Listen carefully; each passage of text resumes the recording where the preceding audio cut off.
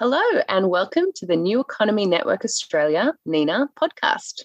My name is Anna Garnock, and I'm grateful to interview folks involved with NENA, Australia's largest multi-sectoral network of innovators, change makers, and advocates working for an ecologically sound and socially just economy. Today, we'll be interviewing Nick Rose, who is the Executive Director of Sustain, the Australian Food Network, National Food Systems Organisation. I'm excited to chat with you, Nick. Good morning, and thanks for joining me today. Hi, Anna. Yeah, nice to be here with you and great to be supporting NENA and the fantastic work they do. So I wanted to just start out by asking you a bit about yourself. Can you give us an intro to who you are, what you're all about, what you do, and how that's going? I see myself as what some people call a scholar activist. So I've sort of got a foot in camps of academia. I have a role in teaching and research at William Angliss Institute in Melbourne. We have a Bachelor of Food Studies and a Master of Food Systems and Gastronomy. So that is some teaching work in the area of food policy, food governance, food movements, food politics. So I've got a real interest in food as a vehicle for social change. I express that through my teaching and research work, and also through the not-for-profit organisation that I co-founded back in 2015, which is Sustain, the Australian Food Network.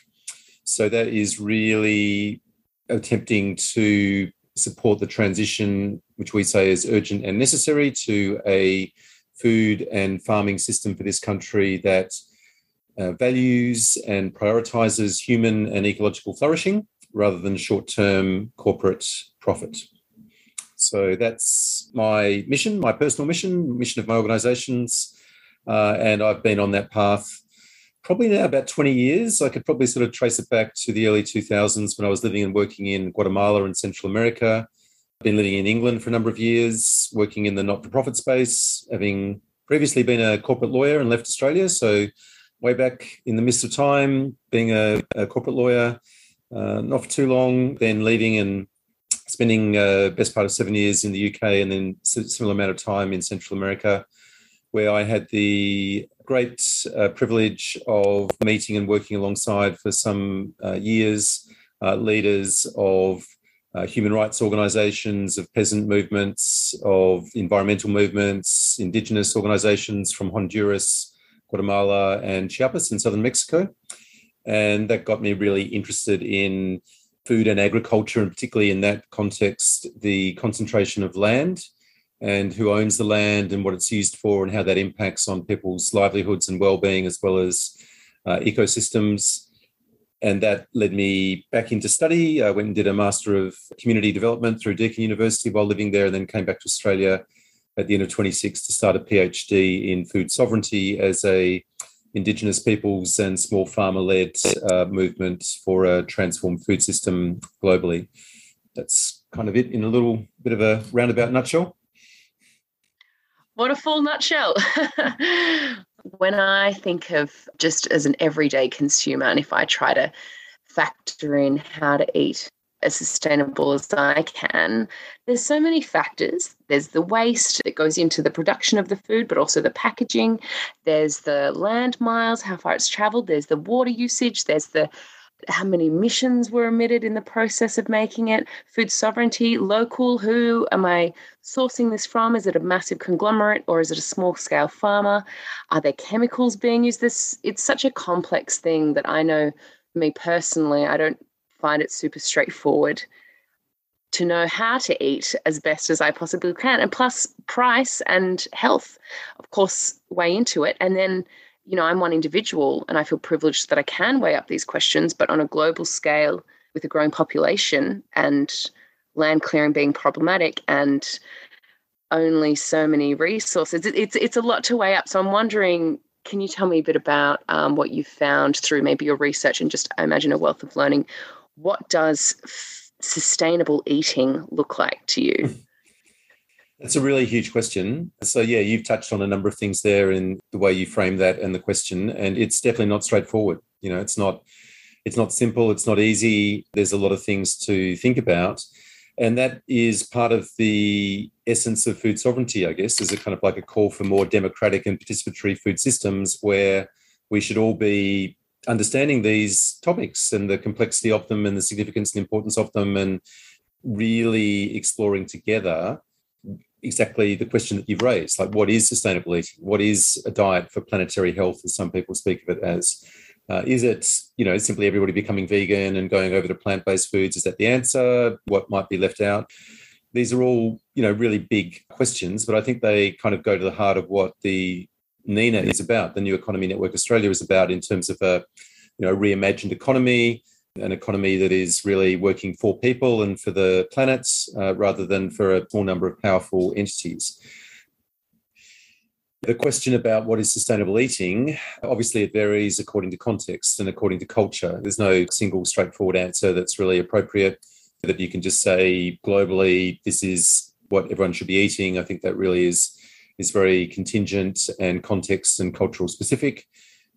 And so I think the first point to bear in mind, fundamentally, I think would be a question that would be worked out according to a set of principles as to particularly the system of agriculture and land management and farming that works to the greatest extent possible in sympathy with, in harmony with the environment, with the soil, with the landscapes, with water, with other species, so that we can all eat well together. And by we, I'm not just talking about we as humans, but we as all the other species that are part of the web of life. So that would be, I guess, the organising principle for a sustainable diet and sustainable eating pattern. And that's fundamentally the shift that we are needing to make in our food systems, because the diets that we are eating now are not that. They are quite destructive. They're destructive to other species. They involve lots of land clearing, deforestation, soil degradation, releasing huge amounts of carbon, great sort of monocultures that are obliterating other species, huge use of agrochemicals. We could go on all through the system, and then it ends up with ultra-processed foods, which are really heavily promoted and marketed and very profitable.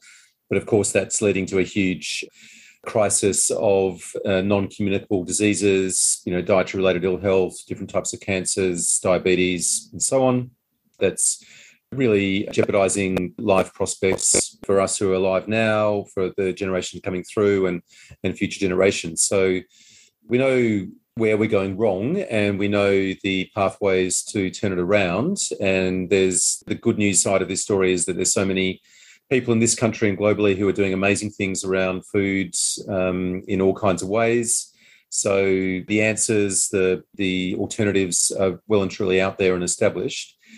The challenge, and I guess this is part of what my research and study and analysis has brought me to over many years, is that the biggest obstacles are often political and economic, in that the current system works very well for a small number of powerful actors because it generates a lot of profit for them.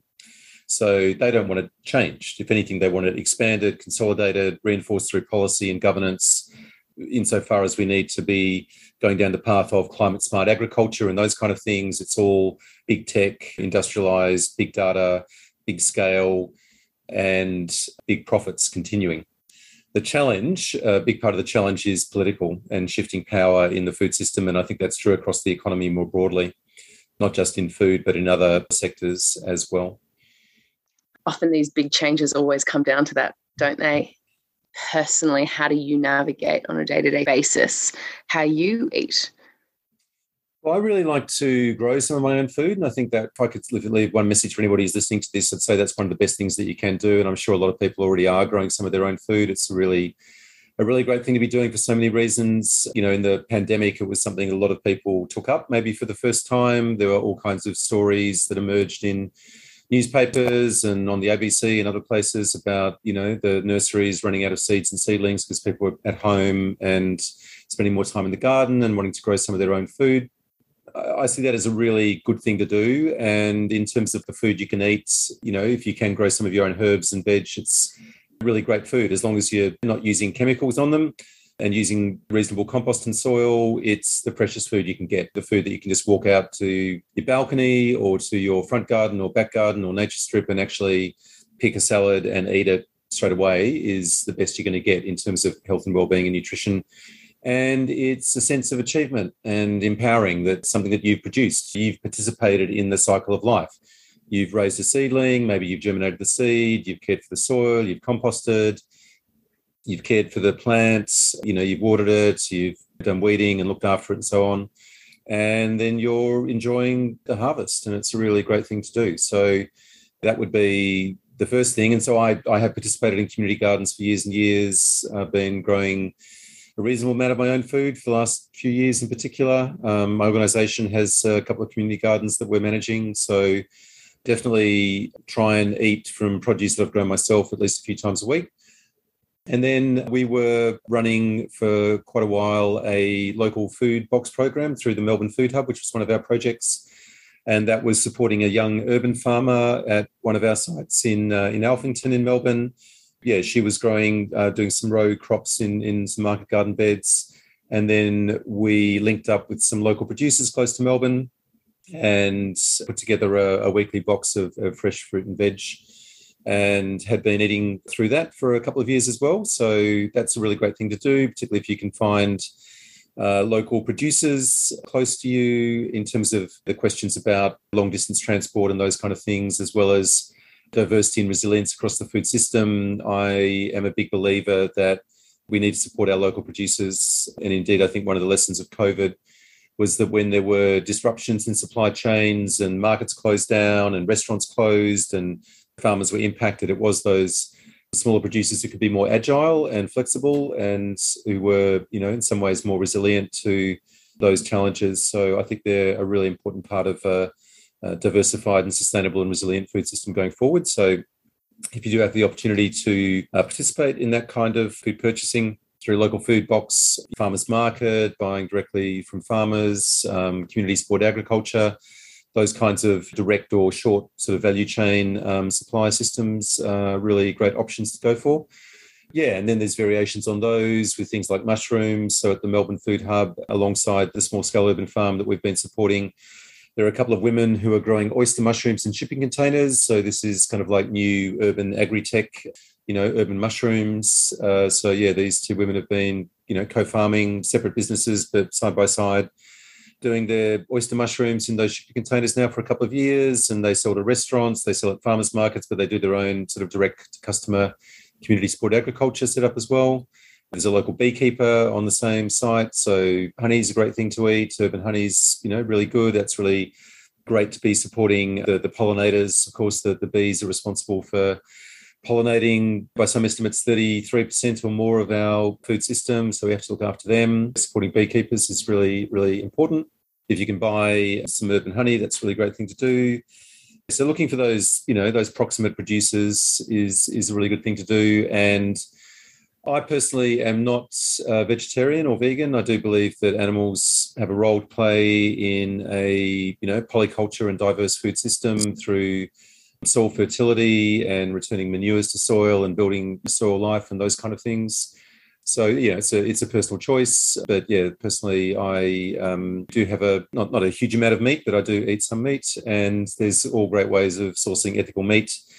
And you can buy in bulk as well, again, through local producers. Yeah, my partner found a bulk order of beef last week from a regenerative cattle farmer reasonably close to Melbourne.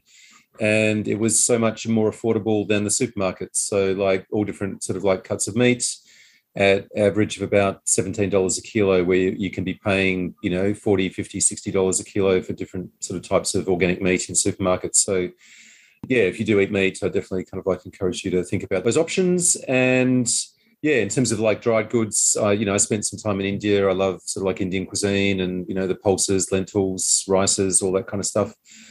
That's, an important part of my diet. And yeah, we've got, lucky to have in Melbourne a growing, South Asian community close to where I live. And there's a whole strip of Indian supermarkets not far away, which are really great to go and browse in and buy spices and lentils and different dried beans and those kind of things. Yeah, I really enjoy eating that way, and it's really affordable as well. In terms of if you're on a budget, it's really great cuisine to be following in terms of, managing your budget, which is a really big thing these days, of course.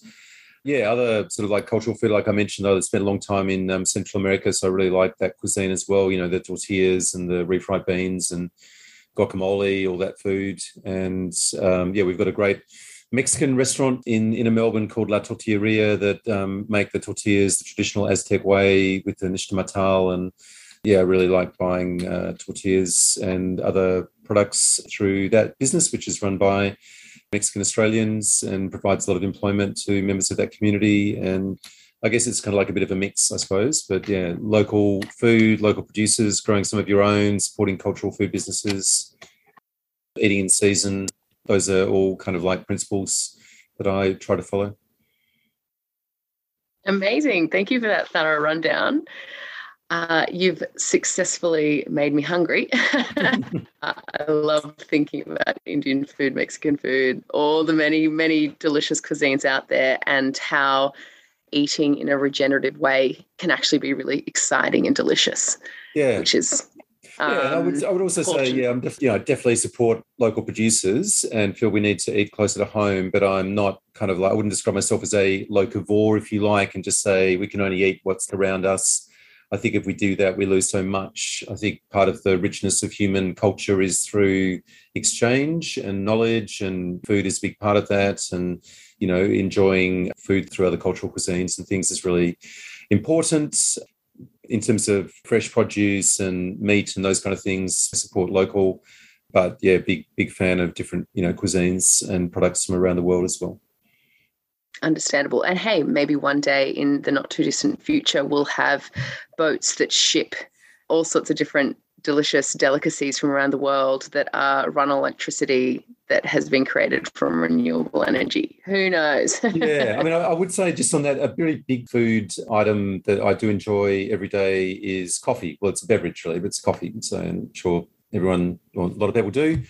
That is a huge part of the global food system. Like there's millions and millions of small-scale producers in tropical countries around the world who are engaged in producing coffee. So that's one place where you can have like a significant impact in terms of your food choices about where you get your coffee from, and thinking about fair trade and ethical coffee sourcing is really important. And there's some really good businesses that are starting to pop up, social enterprises that are really combining fair trade coffee sourcing with zero waste. So I was in Sydney a couple of weeks ago at an event that City of Sydney were hosting, and was privileged to meet Darcy, I think the guy's name was, who was a group of like UNSW students who started up a business called KUA, K-U-A, which is sourcing coffee direct from small-scale producers in Uganda. So they've got like a direct relationship with, I think it's a cooperative small-scale farmers in Uganda. That's where they're getting their coffee from. But then they're selling that to city businesses with a zero waste solution. So the coffee's delivered in completely recyclable packaging, which is cycled back in a kind of like circular economy way. And that coffee grounds are then donated to community gardens for composting inputs. And it's got a real educative function for the staff in city offices about their footprint in the food system, or at least this part of it with the coffee side of things. So, we don't grow a lot of coffee. We do, where I used to live up in mid-north coast of South Wales, there's a little bit of coffee production, but, obviously it's never going to be at a scale that will satisfy the demand for coffee that we have in Australia. So we're going to be importing coffee for very much the foreseeable future. And there's a lot of exploitation that goes on coffee farms, a lot of child labour. Same with chocolate is another big one where there's a lot of really bad labour practices. And again, this is where multinationals take a lot of that value through those poor practices. So if you can be supporting startup social enterprises where you live in Australia that are having those really transparent, ethical trading relationships with small-scale producers in these tropical countries where these products are grown, then that's a really good thing to be doing. 100%. This is so good to get this reminder, because I think a lot of us know about fair trade, we know about Rainforest Alliance, we know about all these different labels, but it can be very out of sight, out of mind. And when there's young kiddos in, say, West Africa in slave-like conditions, reaping the cacao that might go into, I don't know, a cacao bar, for example, and then it's shipped all the way over here to Australia, we pick that up pretty guilt-free. So it's that's right. I mean, one of the subjects I teach in the food studies degree here is understanding food systems, and the key sort of entry point to that is what we call a commodity chain analysis. So that's a particular method of political economy where you understand the relationships across countries, and across supply chains through looking deeply at a particular commodity. So the students look at coffee or chocolate or bananas or a particular food commodity, go and follow it right back through the commodity chain to really understand the conditions of production and the social and environmental impacts that it's having. Because part of the complexity and the difficulty of understanding all these questions and impacts as a consumer in a place like Australia is that typically we only relate to food through the price, right? Through the label and the price we pay at the checkout in a grocery store or supermarket. And there's so much that's concealed and obscured, even if there's a label that gives some information, it hides so much. And certainly through the price, there's so much that is not revealed. So, we have a relationship, we have a connection with the farmers who are growing that coffee bean over in Ethiopia or Guatemala or wherever it was, but we don't know them. And, we only know them through this price relationship, but could be so much more to it than that. So I think part of the broader economic shift and change is through gaining much greater transparency through these supply chains and us educating ourselves as consumers in Australia about the real conditions of production and the impacts that these huge commodity production systems are having on fragile ecosystems and rainforests in Guatemala or Honduras or places like that, and the labour conditions of the people who work there and the way trade unions might be being oppressed, for example, and child labour practices and all these kinds of things. So if you can have the opportunity to develop deeper connections and relationships through those major commodities and get involved in networks and things like NINA, for example, and where we can educate ourselves about these things, like through the NINA short courses, that we've contributed to on food and food systems, for example. It's a great way of raising your own level of consciousness and really understanding the systemic nature of food and agriculture and just how big a footprint it has on all of us in all these multiple ways. And how we have a choice. Right. 3 times a day when we eat. Thank you. And I love that you self-segued into my next question, which is about how did you go from this really interesting, rich and diverse world of all things food into connecting with NINA? That's a really good question. And I'm thinking it was probably through Michelle Maloney. Michelle is a great connector and networker, and the exact kind of link is probably lost in the mist of time, somewhere back in 2016 or 17. I can't remember exactly how it happened, but I think I was at an event in Sydney, maybe back in 2016 or 17, and got to meet Michelle and then, further conversations. Sustain, it was just getting going through doing a whole bunch of events around that time as well. And NINA were wanting to, look for an organisation to host their 3rd national conference in Melbourne. With my connection at William Angliss, there's a conference centre here. I was able to get the organisation at William Angliss to support the NINA conference that year through, making the venue space available. And we ran the 3-day conference here in Melbourne in November 2018, I think, from memory. Obviously it had a lot to do with Michelle and the kind of like planning and organisation and, working towards the realisation of that event. But it was a great event. I think we had nearly 200 people register for it, and a lot of speakers, nationally, internationally, across the 3 days in Melbourne, and been in touch with Michelle ever since and supported, NINA initiatives to the extent that I've been able to through the Food Hub and the short course and other things that have been going on. From that involvement thus far, do you see any opportunities for the future of how you'd like to further get involved with NINA, or do you think it will be this ongoing support in conferences and workshops? Oh, no, absolutely. I think there's lots of opportunities to do things further. In fact, I was thinking about NINA just this past weekend, actually, because my friend Joel Orchard from Young Farmers Connect, who's also part of the NINA Food Hub, Joel's been doing great work supporting young people around Australia wanting to get into agriculture and trying to create pathways and opportunities for them to do so.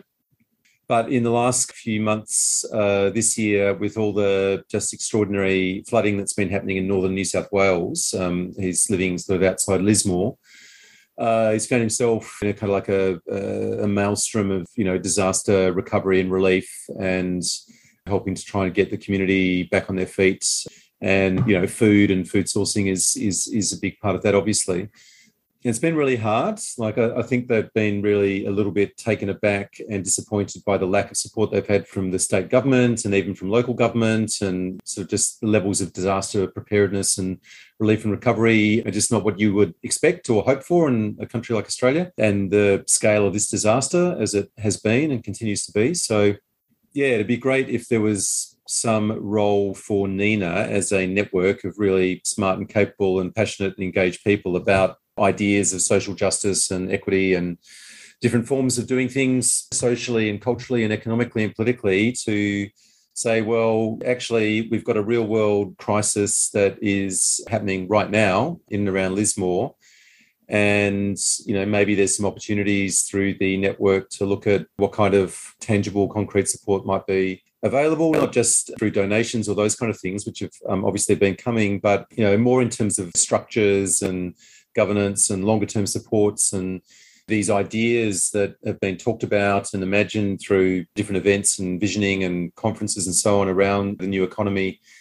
How can they actually be realised and manifest in a very real world, necessary, needful situation like what's happened with Lismore, where half the town has been flooded and there's such a critical need in so many ways? What role might NINA have to play in that context? So I don't know the answer to that. I'm just thinking that maybe there's an opportunity at least for some conversations and some reflections about what could actually take place in that particular context. But yeah, I mean, certainly in terms of like ongoing, collaborations around events and those kind of things, we, through our kind of like audience, can promote what NINA's doing and events. And likewise, we're gearing up now for the second National Urban Agriculture Forum. So we're very passionate about the role of people growing food themselves in their own spaces in towns and cities. We speak of this vision of making Australia's towns and cities edible, having an abundance of food growing in all kinds of different places, public and private, and that this would be a great way to bring people together and to address some critical issues and needs, particularly around food security and access to good food for people who need it. And more people are in that situation with the cost of living crisis and inflation and prices the way they're going. The Urban Agriculture Month is like a national celebration and consciousness-raising event that will take place in November this year, where we're really just putting a call out to everybody who is involved in some way in these activities, community gardens or school gardens or even their own gardens, to think about something that they could do, like a little garden tour or a little talk or a workshop or a cooking demo or something like that. And then, link it to our free map and calendar on the website, and, really build a picture of a growing movement of people starting to reclaim their food system and grow more of their own food. And there is an advocacy agenda around that as well. In the first year of the pandemic in 2020, we did the National Pandemic Gardening Survey that went out for 1 month in July 2020. And we had support from Costa Georgiadis of Gardening Australia and the Diggers Club, and through other networks as well. And through that support, we managed to get over 9,000 responses to that survey nationally. So a huge, massive data set of people engaged in these activities, particularly during the pandemic. So massive evidence base of people talking about why they were doing it, what they were doing, what kind of food they were growing, how much food they were growing, how long they'd been growing food for, and what the benefits were in terms of their mental health and well-being and their dietary health and well-being and social connectedness and all these kinds of things. And just overwhelmingly, hugely positive results about people being really passionate about growing food in their own spaces and public spaces. And in the wake of that, we created an action agenda and roadmap for the mass expansion of edible gardening and urban agriculture in Australia across 6 pillars of action. And the centrepiece of that was a call for a $500 million national edible gardening fund to really resource a mass expansion of food growing across Australia as a necessary investment in preventative health. And just, even leaving out the whole ecological, environmental and climate impacts of all the things that we've been talking about, purely in terms of human health, the Productivity Commission said in 2019 that the direct and indirect costs economically of mental ill health in Australia somewhere in the order of $180 billion a year. That was in 2019. So with everything that's happened since through the pandemic, that will only have increased probably quite significantly. And then on top of that, you've got the dietary related ill health impacts of the unhealthy diets and fast and ultra processed foods, which by some estimates are costing 30, 40, $50 billion a year. So just those two things together, over $200 billion a year in mental health and dietary related ill health. And we're saying, with $500 million, you could create tens of thousands of jobs. You could deal with the issue of food security. You could really transform our diets. You could create habitats for all these species. You could have so many massive benefits. This is really something positive that our governments and leaders across society could be doing. So, the idea of the Urban Agriculture Month and then the forum, which we run every 2 years, is really to raise awareness about all of this, but also to support this call for serious action to have a huge expansion. I mean, tens, if not hundreds of thousands of Australians are already doing this, but we say it could be done by many more people, and it could be a real opportunity for much more education and employment, and it's only positive, really. I mean, there's really very little downside to these activities, and it'd be a really great positive thing for all of us to be doing. That sounds fantastic.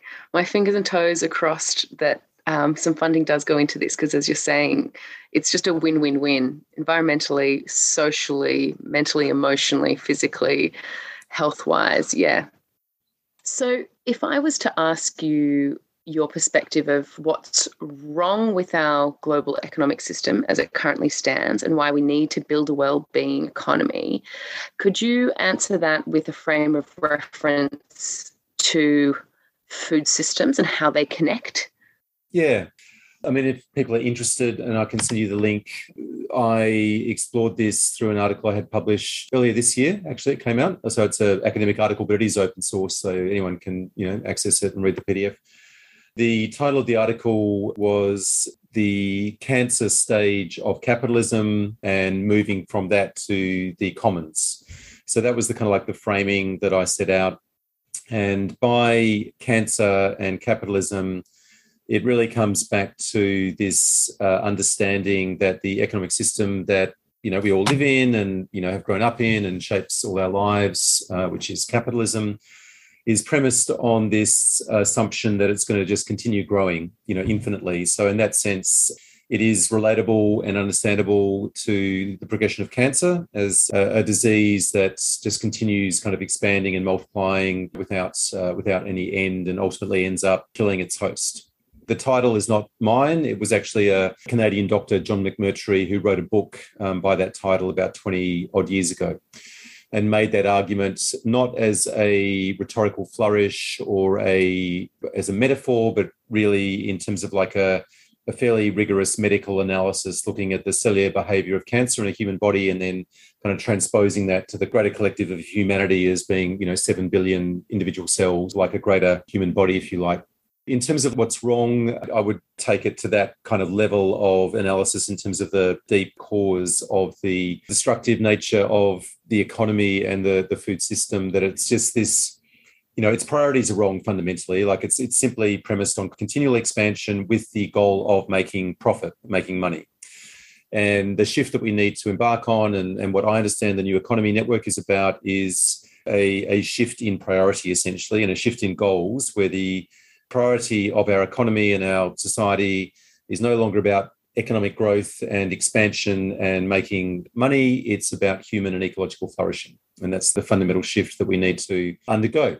So in terms of like how that plays out in the food system, and I talk about this in the article that I mentioned, a great example of that, was great in a good sense, but a powerful example of it in just how destructive it can be, is what the writer Tony Weiss calls the grain, oil, seed, livestock complex. And by that, he talks about the huge, great monocultures of the production of genetically modified corn and soy. So that's the grain and the oil seed, and then how that cycles through the food system to become feed for factory farmed animals, particularly pigs and chickens in massive farms in Asia and Europe and the United States. But in terms of like where all that production takes place, it's happening in the southern cone countries of South America, so Argentina, Paraguay, and the southern area of Brazil, in what is often described as a green desert. All right, so it's a desert because it's a huge monoculture. It's green because it's a grain crop. But what they've done is just, massively cleared grassland and forest and planted tens of millions of hectares of this single monoculture, this genetically modified soy.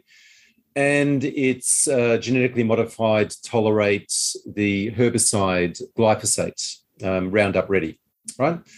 And because the acreages are so vast, it's not sprayed from the ground, it's sprayed by aeroplane. So it's kind of like crop dusters going above. And because the environmental regulations and safety standards aren't enforced, the plantations are supposed to be a minimum of 1 kilometre away from the nearest human settlement, but often they're so much closer than that, sometimes across the road. You've got a plane flying above, dropping poison, essentially, dropping this herbicide and poisoning whole human populations, Indigenous communities and others. And doctors have reported staggering upsurges of birth defects and cancers and all kinds of terrible diseases that they've never seen before in the last 20 or 30 years. There's been a devastating die-off of bees and other pollinators, just terrible from every perspective, apart from the profit of the companies that operate these huge commodity chains.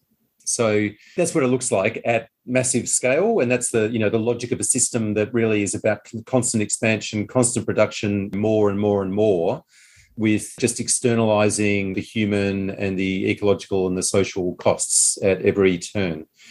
So that's the challenge that we're facing. And of course, that's happening in the Amazon as well with cattle. Again, massive deforestation and land clearing, all driven by this relentless expansionary dynamic. It's a big challenge, and the food and agricultural system is absolutely central to the shift that we need to undergo. So the answer, the way forward is through, as I was saying before, through farming and production systems that are not waging war on nature, right? These are systems that are literally at war with nature in every way. We need to be managing land and ecosystems and soils that are restoring and healing and regenerative of these ecosystems and coexisting with other species rather than just wiping them out. That's the shift that we need to be undergoing. And that is happening and can happen at large scale. There's wheat farmers in the wheat belt of WA, for example, the Haggertys, who've got a method called natural intelligence farming that is really minimising the use of chemicals. They are managing tens of thousands of hectares in WA and reforesting, and have this vision of even changing the climate and bringing water back to that very dry and degraded area of Australia that is the wheat belt, and doing amazing work. So, there's lots of examples of that, of how regenerative agriculture, agroecology can really transform landscapes at scale. But again, we come back to the obstacle being these huge corporations that are just doing so well out of the current system, don't want it to change. In my view, we can't really get away from that political sort of question of power in the food system and how we shift that. Such a good point about the very problematic nature of profit being the number one goal of a system and the implications being so far spread if that's the number one goal. So thank you for sharing that. I'm curious now, with your work in NINA and moving forward, if you had hypothetically all the money, resources, time in the whole world to spend on NINA right now, where would you channel that energy? So I've been involved in a really lovely project over the last year here in Melbourne, which has been made possible by a really interesting collaboration. So we have a local government, the City of Darebin. We have the Anglican Church, Melbourne Anglican Trust Corporation, that is a landowner. We have some philanthropic funding. We have a local primary school and some other partners as well. And that's all come together in what we've christened the Oak Hill Food Justice Farm, which is on the site of a disused vicarage. So it was like a former Anglican church. The church is still there, but it hasn't been used as a church for some years. The congregation has kind of ended. And the house was abandoned for some years and was slowly being vandalised, and the garden was all overtaken by weeds. And then the council negotiated with the church, and we got some funding to take it over as a placemaking community food initiative about halfway through last year. In the course of that time, we have transformed it from a abandoned, fairly sad house into a really flourishing space of engagement. We're growing food for local food relief, for dignified food access. Where about 40 or 50 local residents are coming and volunteering and harvesting some produce for themselves.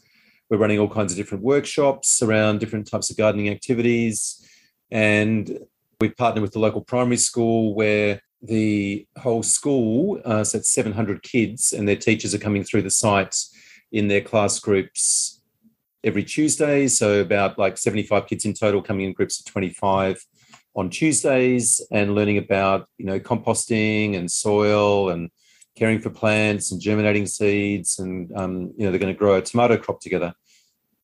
So if I had money, that land is currently for sale. Like the church have put it on the real estate market and want to sell it. I would, love to be able to buy that land, convert it into a community land trust, use the church for a centre of sustainable living and art and creativity and educational workshops, keep the community farm going in the way that we're doing, and have that as a model that could take place all over Australia, where you've got these kinds of creative reimaginings of spaces that are vacant lots and abandoned places in towns and cities, and turn them into a whole massive network of health and well-being and regeneration and new ways of relating to our food system and to each other. If money was not an object, that would be what I'd like to do. Wonderful. That's the Oak Hill Food Justice Farm? That's right. So, the website is oakhillfarm.org.au. We've made a short film that was featured at the Transitions Film Festival, like a 15-minute documentary that tells the story of the first phase of its establishment, sort of from about August last year through to about February this year.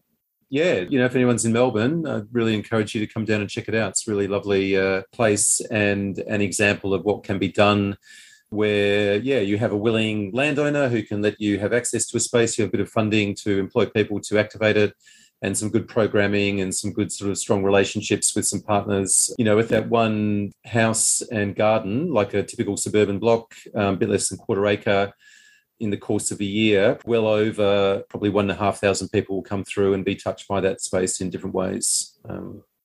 It's just a glimpse into what the new economy could be. Magic. It sounds incredible, and I'll be telling all my buddies down in Melbourne about it. Great. I mean, that just sounds wonderful, and I sure hope that you do get more funding so that you can make these dreams come to fruition. If you had infinite resources, specifically for NINA, for the New Economy Network, where would you like to see that money and resources go, and how would you like to see NINA expand or grow now and into the future? Well, with NINA, and the focus being on the new economy specifically, what's been influential in that are some sort of like intellectual and practical traditions, such as the work of the Gibson-Graham collaboration at UNSW, for example, the diverse economies, the post-capitalist economies framework. I think it'd be really amazing to have resourcing to kind of really turn all those ideas into practice through models that I just mentioned, the community land trust model, which is a great way to address a critical need in Australia, which is housing. Food is a big challenge and need, but housing is just as critical, if not more so. Louise Crabtree Hayes has done some really great work looking at what the community land trust model is in Europe and North America and how it could be applied in Australia. A lot of the work has been done, like the legal work, the model, understanding who the stakeholders would be, how you would actually get these things established. It's just lacking, some resources and some opportunities. So I'm a huge believer in learning by doing. As the Zapatistas put it, you make the road by walking. The more we can get these kinds of things actually happening and underway in real life that are really meeting critical social needs at this time, the more good we'll be able to do. So Joel, who I mentioned, was down here because we had an event out in Eltham on Friday, wrapping up a project we've been working on this whole question of land trusts and looking at different ways of relating to property and the whole idea of private property and the idea of the public good and who is an essential worker and all these really interesting philosophical and political questions. The idea of the project was to come up with new ways of owning and managing and relating to land in the Australian context, particularly in the peri-urban context, to create entry points for new farmers, also to protect land from simply being sold off to developers and new suburbs being built that are not really necessarily environmentally sustainable or sympathetic to our needs at this time, and certainly not supportive of food production. That land trust model adapted for the Australian legal and cultural and social and economic context, I think, is a huge opportunity. It can address multiple needs, not just the transition to sustainable agriculture, but also affordable housing and sustainable livelihoods. And I think if we could create a pool of funds that could be looking at appropriate sites around the country where we could be financing the acquisition of these sites and creating community-owned cooperatives or other models to actually acquire them and to run them in a cooperative, collaborative way for social purposes such as social housing and food growing and other activities, that would be a fantastic direction for NINA if it had the resourcing to be able to implement it. And there'd be so much impact and learnings from being part of a huge upswell of really transitioning away from purely private property ways of relating to land in Australia to more collective and communal forms of land ownership and commons, which ties back into this idea of the commons, which I think is a really powerful historical and contemporary concept that is a big part of what I understand NINA to be. Thank you. And we have just enough time for our final 5 fast questions. So in 30 seconds or less, can you please answer the following? Who is one person that has been an immense source of personal and or professional inspiration to you, and why?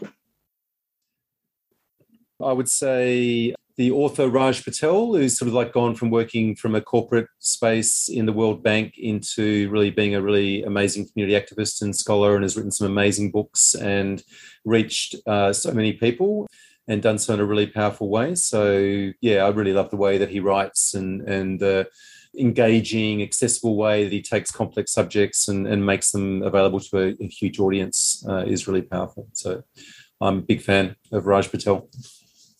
Noted. Thank you. If you could recommend one resource, so like a book, report, article, documentary, etc., to listeners that you think is valuable and somewhat reflects one or multiple principles of NINA and the work that you're all about, what resource would that be? The most recent book that Raj Patel has written, which is a collaboration between himself and Rupa Maria, his fellow author. This is called Inflamed, Deep Medicine and the Anatomy of Injustice. Raj Patel is teaming up with physician activist and co-founder of Do No Harm Coalition, Rupa Maria, to reveal the links between health and structural injustices and to offer a new deep medicine that can heal our bodies and our world, right? So I've only just about like a third of the way through this, but it's a fantastic read, very much drawing on the COVID pandemic and the idea of inflammation, but taking that out to, a bit like I was saying about the cancer stage of capitalism, looking at inflammation in the body through the different kind of systems that we have, the respiratory system, the endocrine system, the digestive system, neurological system, and so on. But, branching that out to the broader systems, the economic, the political, the social and cultural systems around us, and how, they're all in different stages of inflammation. But then looking at the path to deep healing, the deep medicine of decolonisation is the remedy that's put forward. So decolonising heals what has been divided, re-establishing our relationships with the earth and one another, combining the latest scientific research and scholarship on globalisation with the stories of Maria's work with patients in marginalised communities, activist passion, and the wisdom of Indigenous groups. Inflamed points the way toward a deep medicine that has the potential to heal not only our bodies but the world. So I recommend everyone to read that. Brilliant. How do you navigate the daily dilemma of, on the one hand, you deeply understand how our economy, centred on infinite growth, is clearly harmful, and as such, you've dedicated your life's work to one area of that is food, agriculture. Yet, on the other hand, your survival depends very much on being a part of this system. So I'm wondering how you reconcile that.